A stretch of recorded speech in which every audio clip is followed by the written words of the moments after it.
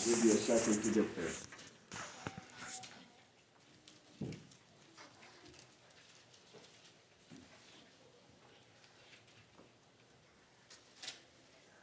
Beginning at verse 1. Then Jacob called his sons and said, "Gather yourselves together, that I may tell you what shall happen to you in the days to come.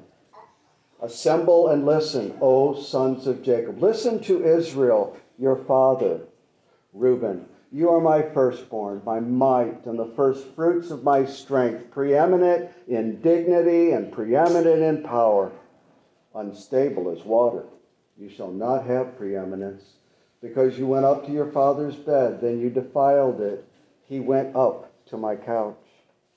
Simeon and Levi are brothers. Weapons of violence are their swords. Let my soul come not into their counsel. O my glory, be not joined to their company. For in their anger they killed men, and in their willfulness they hamstrung oxen. Cursed be their anger, for it is fierce, and their wrath, for it is cruel. I will divide them in Jacob and scatter them in Israel. Judah, your brothers shall praise you. Your hand shall be on the neck of your enemies. Your father's son shall bow down before you. Judah is a lion's cub. From the prey, my son, you have gone up. He stooped down. He crouched as a lion, and as a lioness, who dares rouse him? The scepter shall not depart from Judah, nor the ruler's staff from between his feet, until tribute comes to him, and to him shall be the obedience of the peoples. Binding his foal to the vine, and his donkey's colt to the choice vine. He has washed his garments in wine, and his vesture in the blood of grapes. His eyes are darker than wine, and his teeth whiter than milk. Zebulun shall dwell at the shore of the sea, and he shall become a haven of ships, and his border shall be Sidon.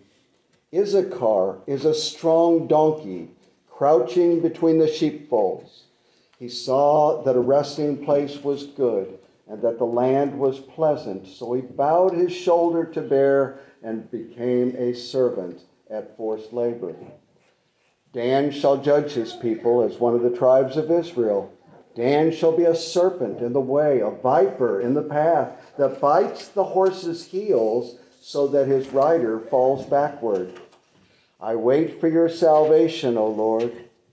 Raiders shall raid Gad, but he shall raid at their heels. Asher's food shall be rich, and he shall yield royal delicacies. Naphtali is a doe let loose that bears beautiful fawns. Joseph is a fruitful bough by a spring. His branches run over the wall. The archers bitterly attacked him, shot at him, and harassed him severely. Yet his bow remained unmoved. His arms were made agile by the hands of the mighty one of Jacob.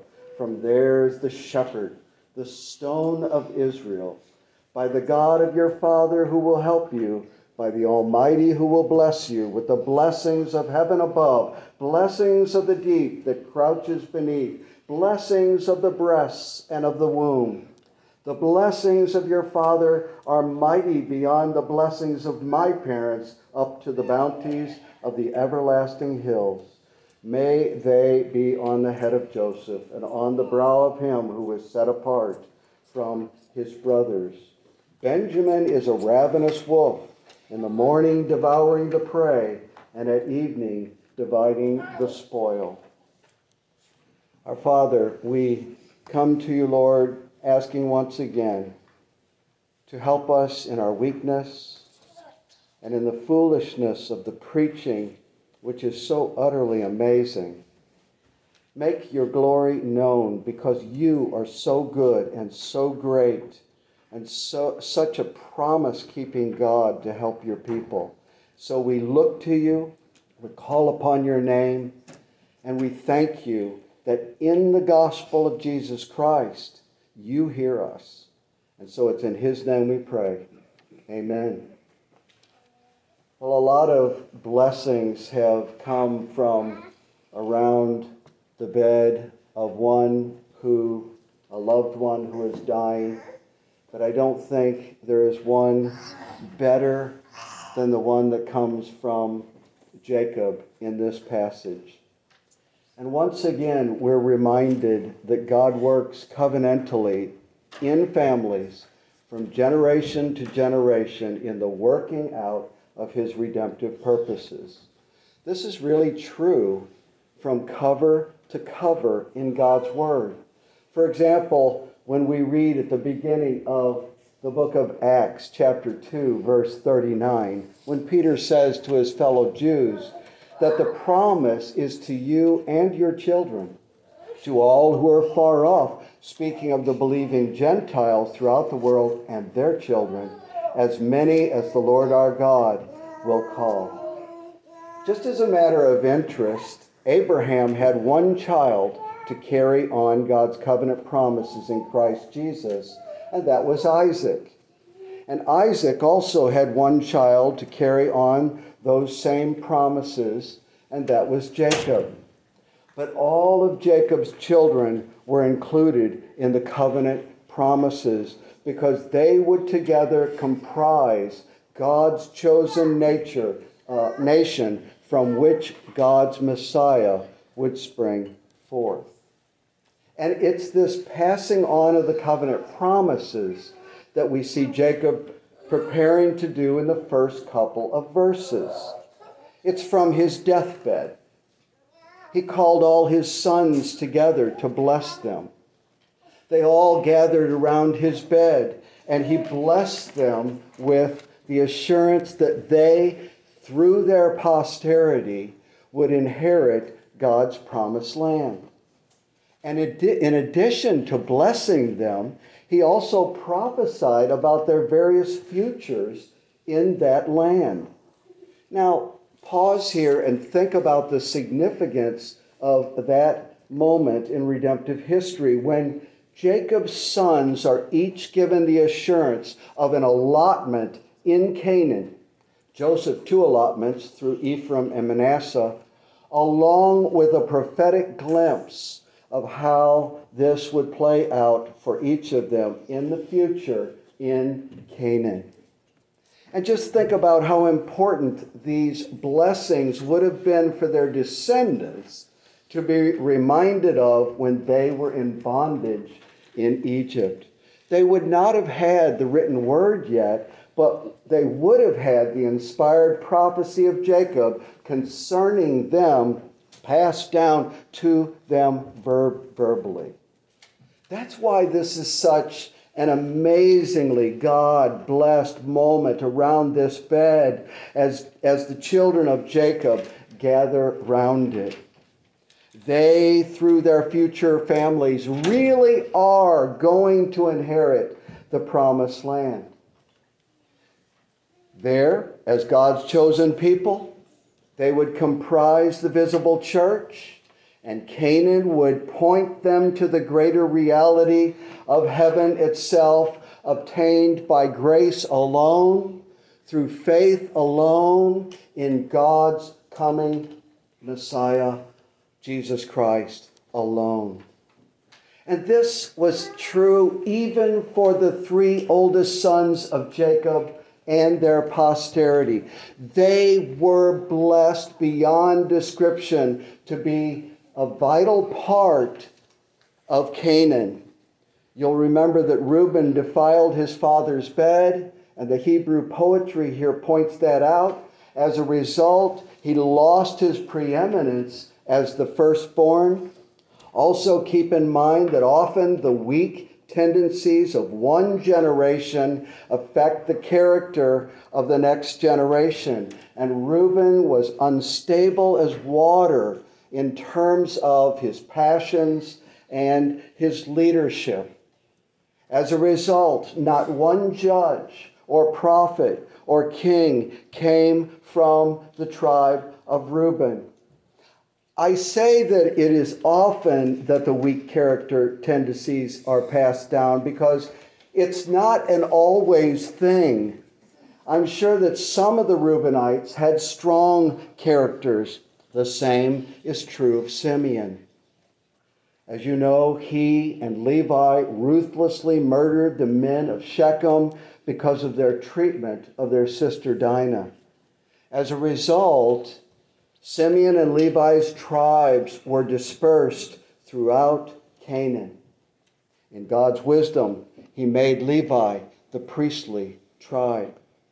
But every single one of these tribes, even those which were passed over in terms of preeminence, were graciously blessed.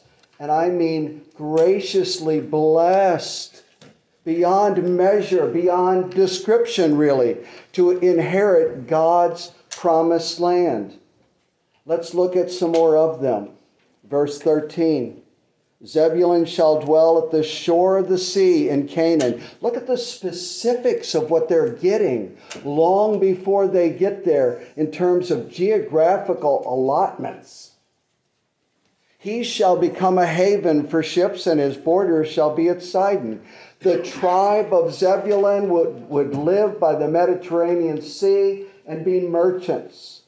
Verse 19, I'm skipping around. Raiders shall raid Gad, but he shall raid at their heels. Border raids will be Gad's lot in Canaan, but Gad will prevail. Asher, verse 20, will have a very fertile land in Canaan, and they will become rich by selling their delicacies to kings. Children, I should have had you, when I read chapter 49 of Genesis, count how many animals were in that chapter. It would have been really tough to do, but I think you could have done it. It wouldn't have quite filled up Noah's Ark. I'm told that your Sunday school lesson today was on Noah's Ark. Well, there weren't that many animals, but there were a lot. And this afternoon, you might read through chapter 49 with your mom and dad and try to count and see how many that there are. Well, I quickly only want to mention some of those animals that are used here in this poetry to describe some of the tribes that will live in the land of Canaan. Issachar, verse 14, is a strong donkey, crouching between the sheepfolds.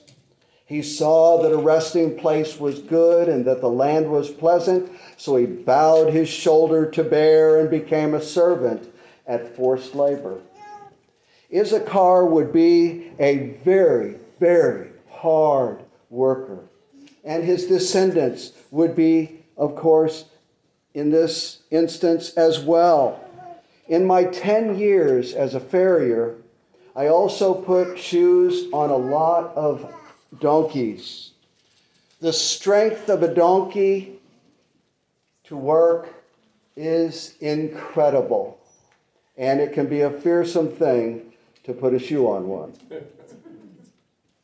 Issachar would be content to work that hard on the good land allotted to them. And that would be true even if working that land in peace meant paying taxes and performing forced labor for the Canaanites. Dan, verse 16, will be a significant judge of Israel, and he will strike the enemy like a serpent. And so Jacob's prophecies of this tribe, he will judge Israel. And in this capacity, he will be a serpent in the way, a viper by the path that bites the horse's heels so that the rider falls off. That will be Dan. And think of Samson, who was a Danite, who made many a rider fall off his horse. Naphtali then, in verse 21, will be be a doe, swift in battle. Benjamin, verse 27, will be a ravenous wolf in the morning, devouring the prey, and at the evening, dividing the spoil. The tribe of Benjamin will be great in war.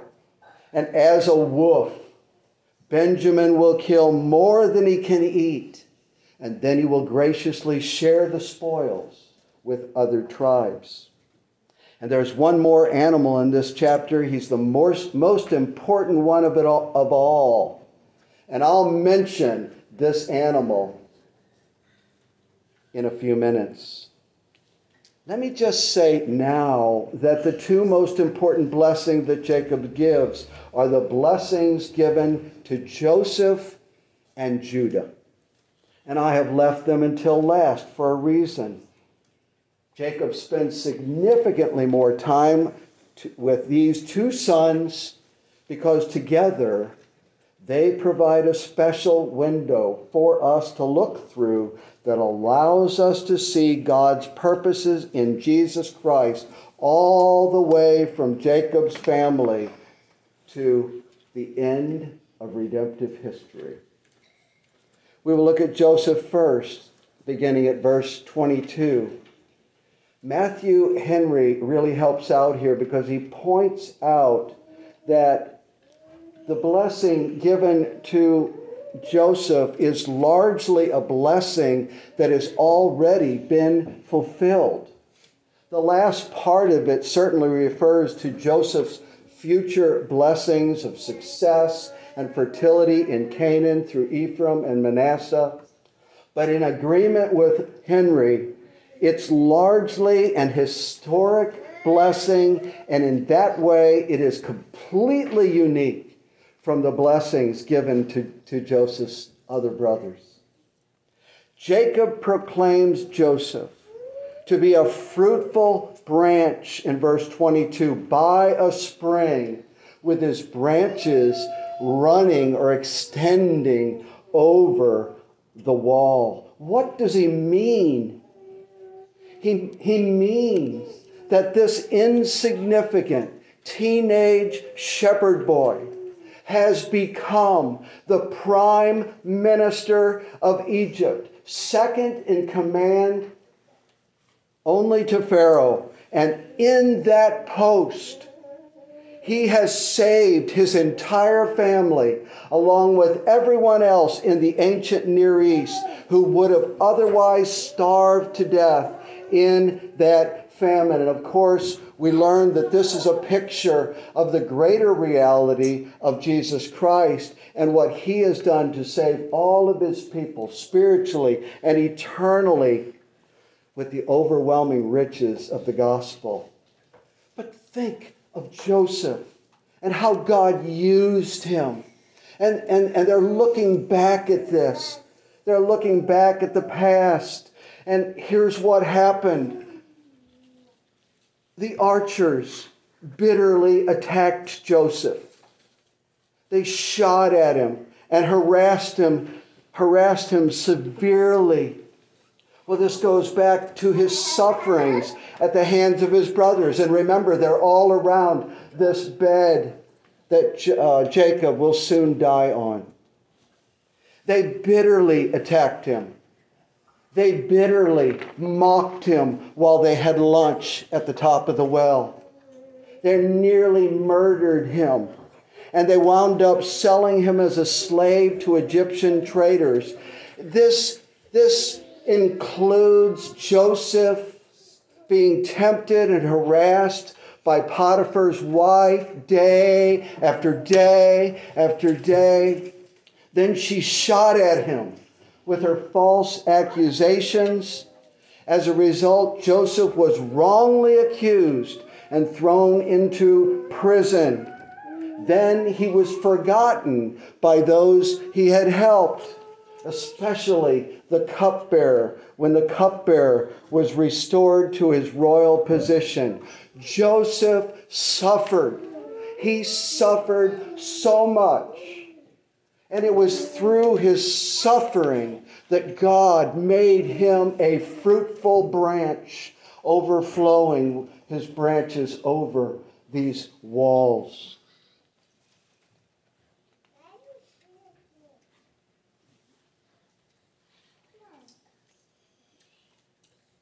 In this historic blessing, Jacob poetically describes Joseph's bow as remaining unmoved. That is, it stood firm and steadfast. From boyhood His bow was firm and steadfast. And well into manhood, it remained so.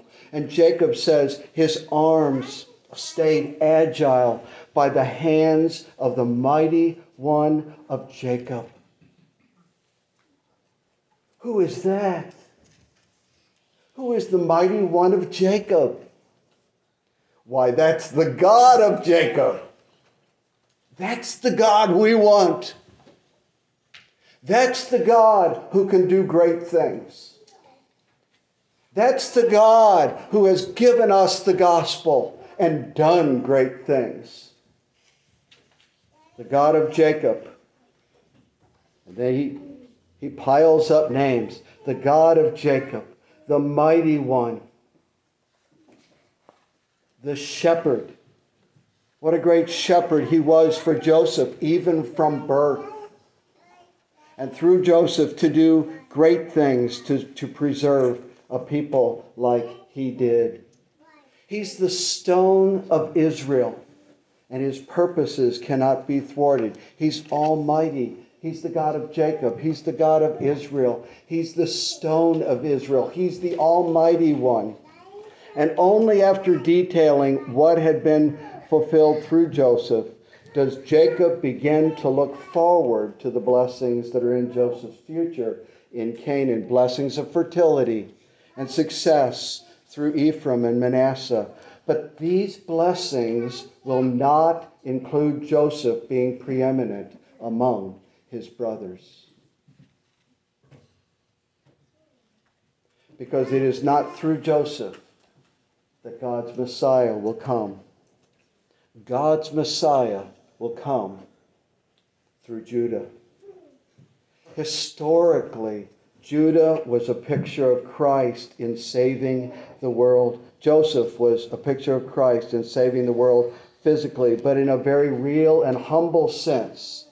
Jacob, and now Joseph with Jacob, passed the baton in a certain sense to Judah for God's greater purposes to be fulfilled in and through him. So with Joseph, we have an historical blessing.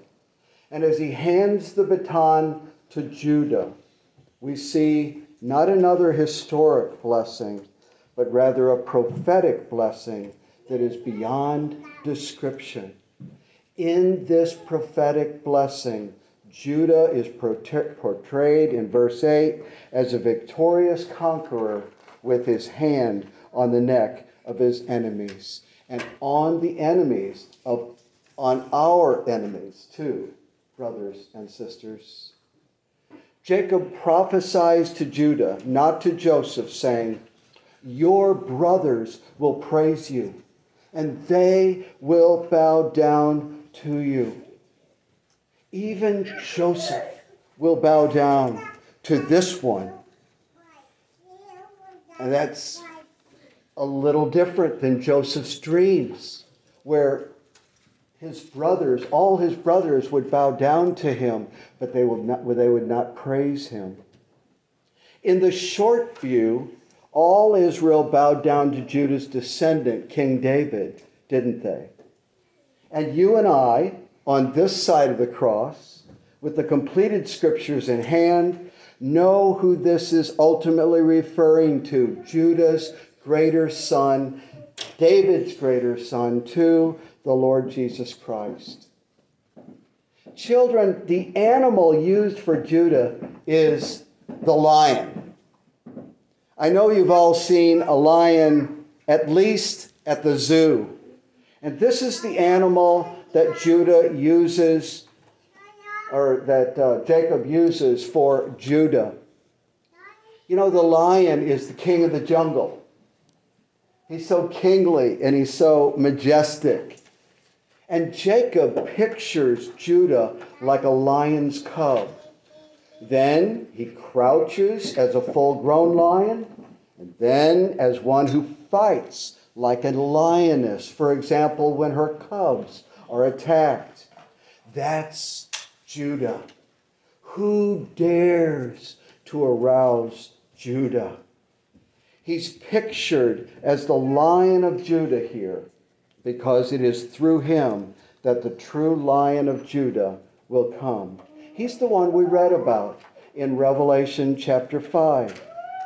You know, the whole story that we've been considering for months now isn't really about Joseph. It's about Jesus. He is the only one worthy to break the scroll because he's the only one who is able to fulfill God's covenant promises. And then these words are heard.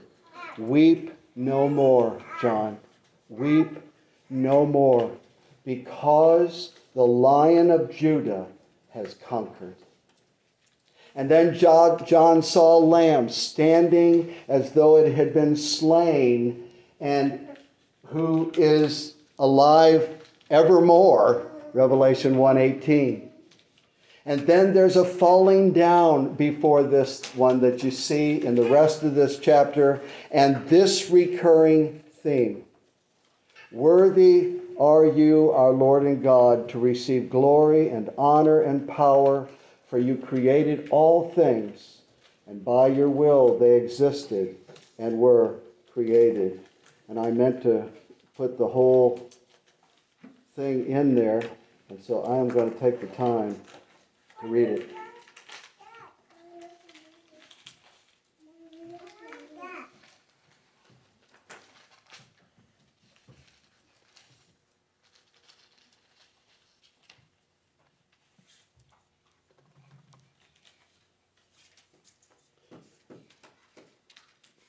Worthy are you to take the scroll and to open its seals, for you were slain, and by your blood you ransomed people for God from every tribe and language and people and nation.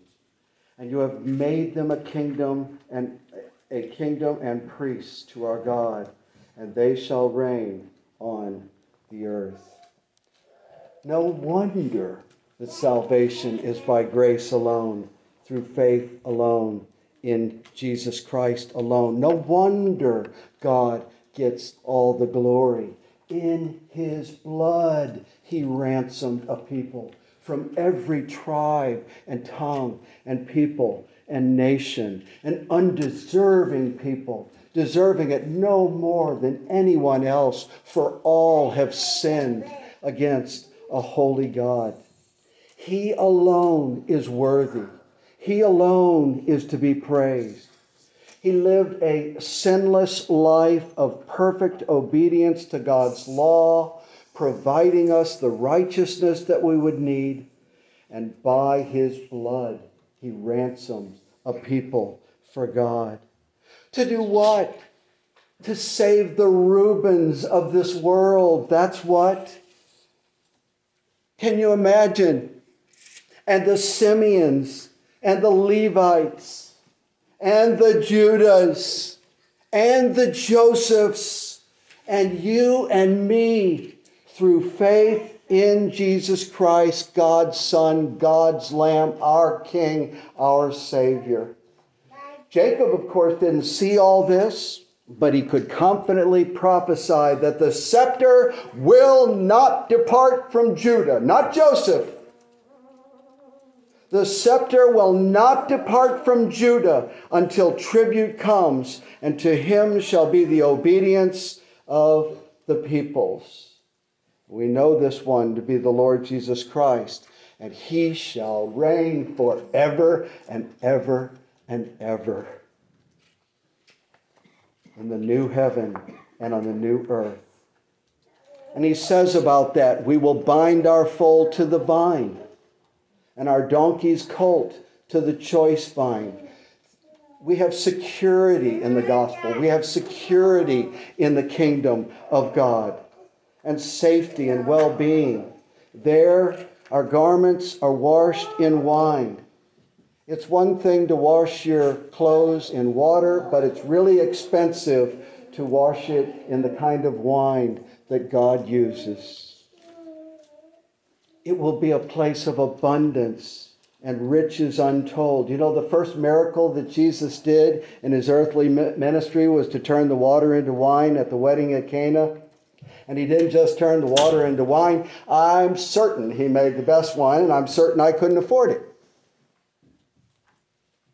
He made not only the most expensive and best wine that anyone has ever tasted, I believe, he made an abundance of it. You couldn't get rid of those barrels. They just kept coming. It's like the wealth and riches of the gospel of Jesus Christ. The lion, Jacob says, has eyes darker than wine. His teeth are whiter than milk. Well, he's altogether marvelous. About halfway through these 12 blessings, this old man dying on his deathbed musters this prayer. I wait. Think about his life.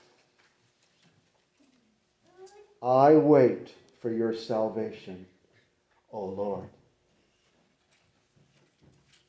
Jacob was saved by faith in the coming Christ, just as we are saved by faith in the finished work of Jesus Christ. He was looking for that lion. He was looking for a king. He was looking for a conqueror. He was looking for a Savior who would take him to a better country, the true Canaan, heaven. Praise God. I wait for your salvation. He says on his deathbed. Are these not glorious words for the children to hear? Praise God.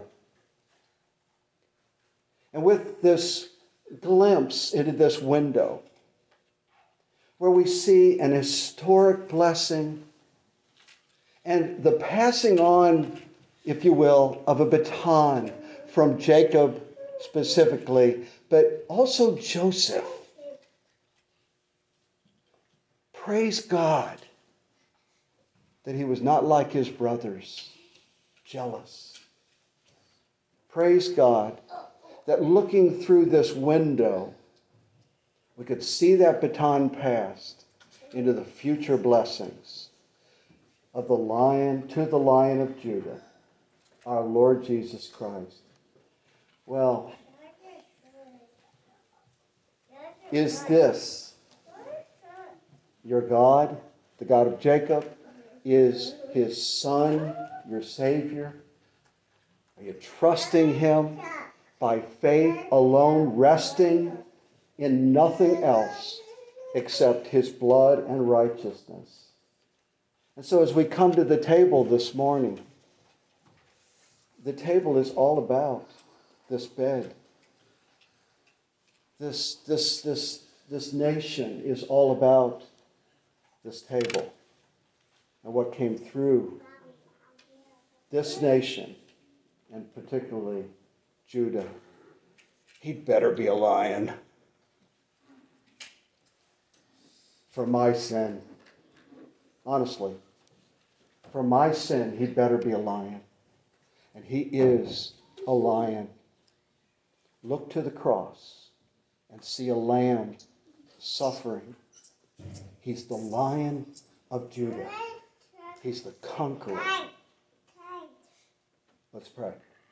Father, we thank you, Lord, for helping us little by little to understand the wonderful covenant of grace, the story of redemption that ties together from beginning to end.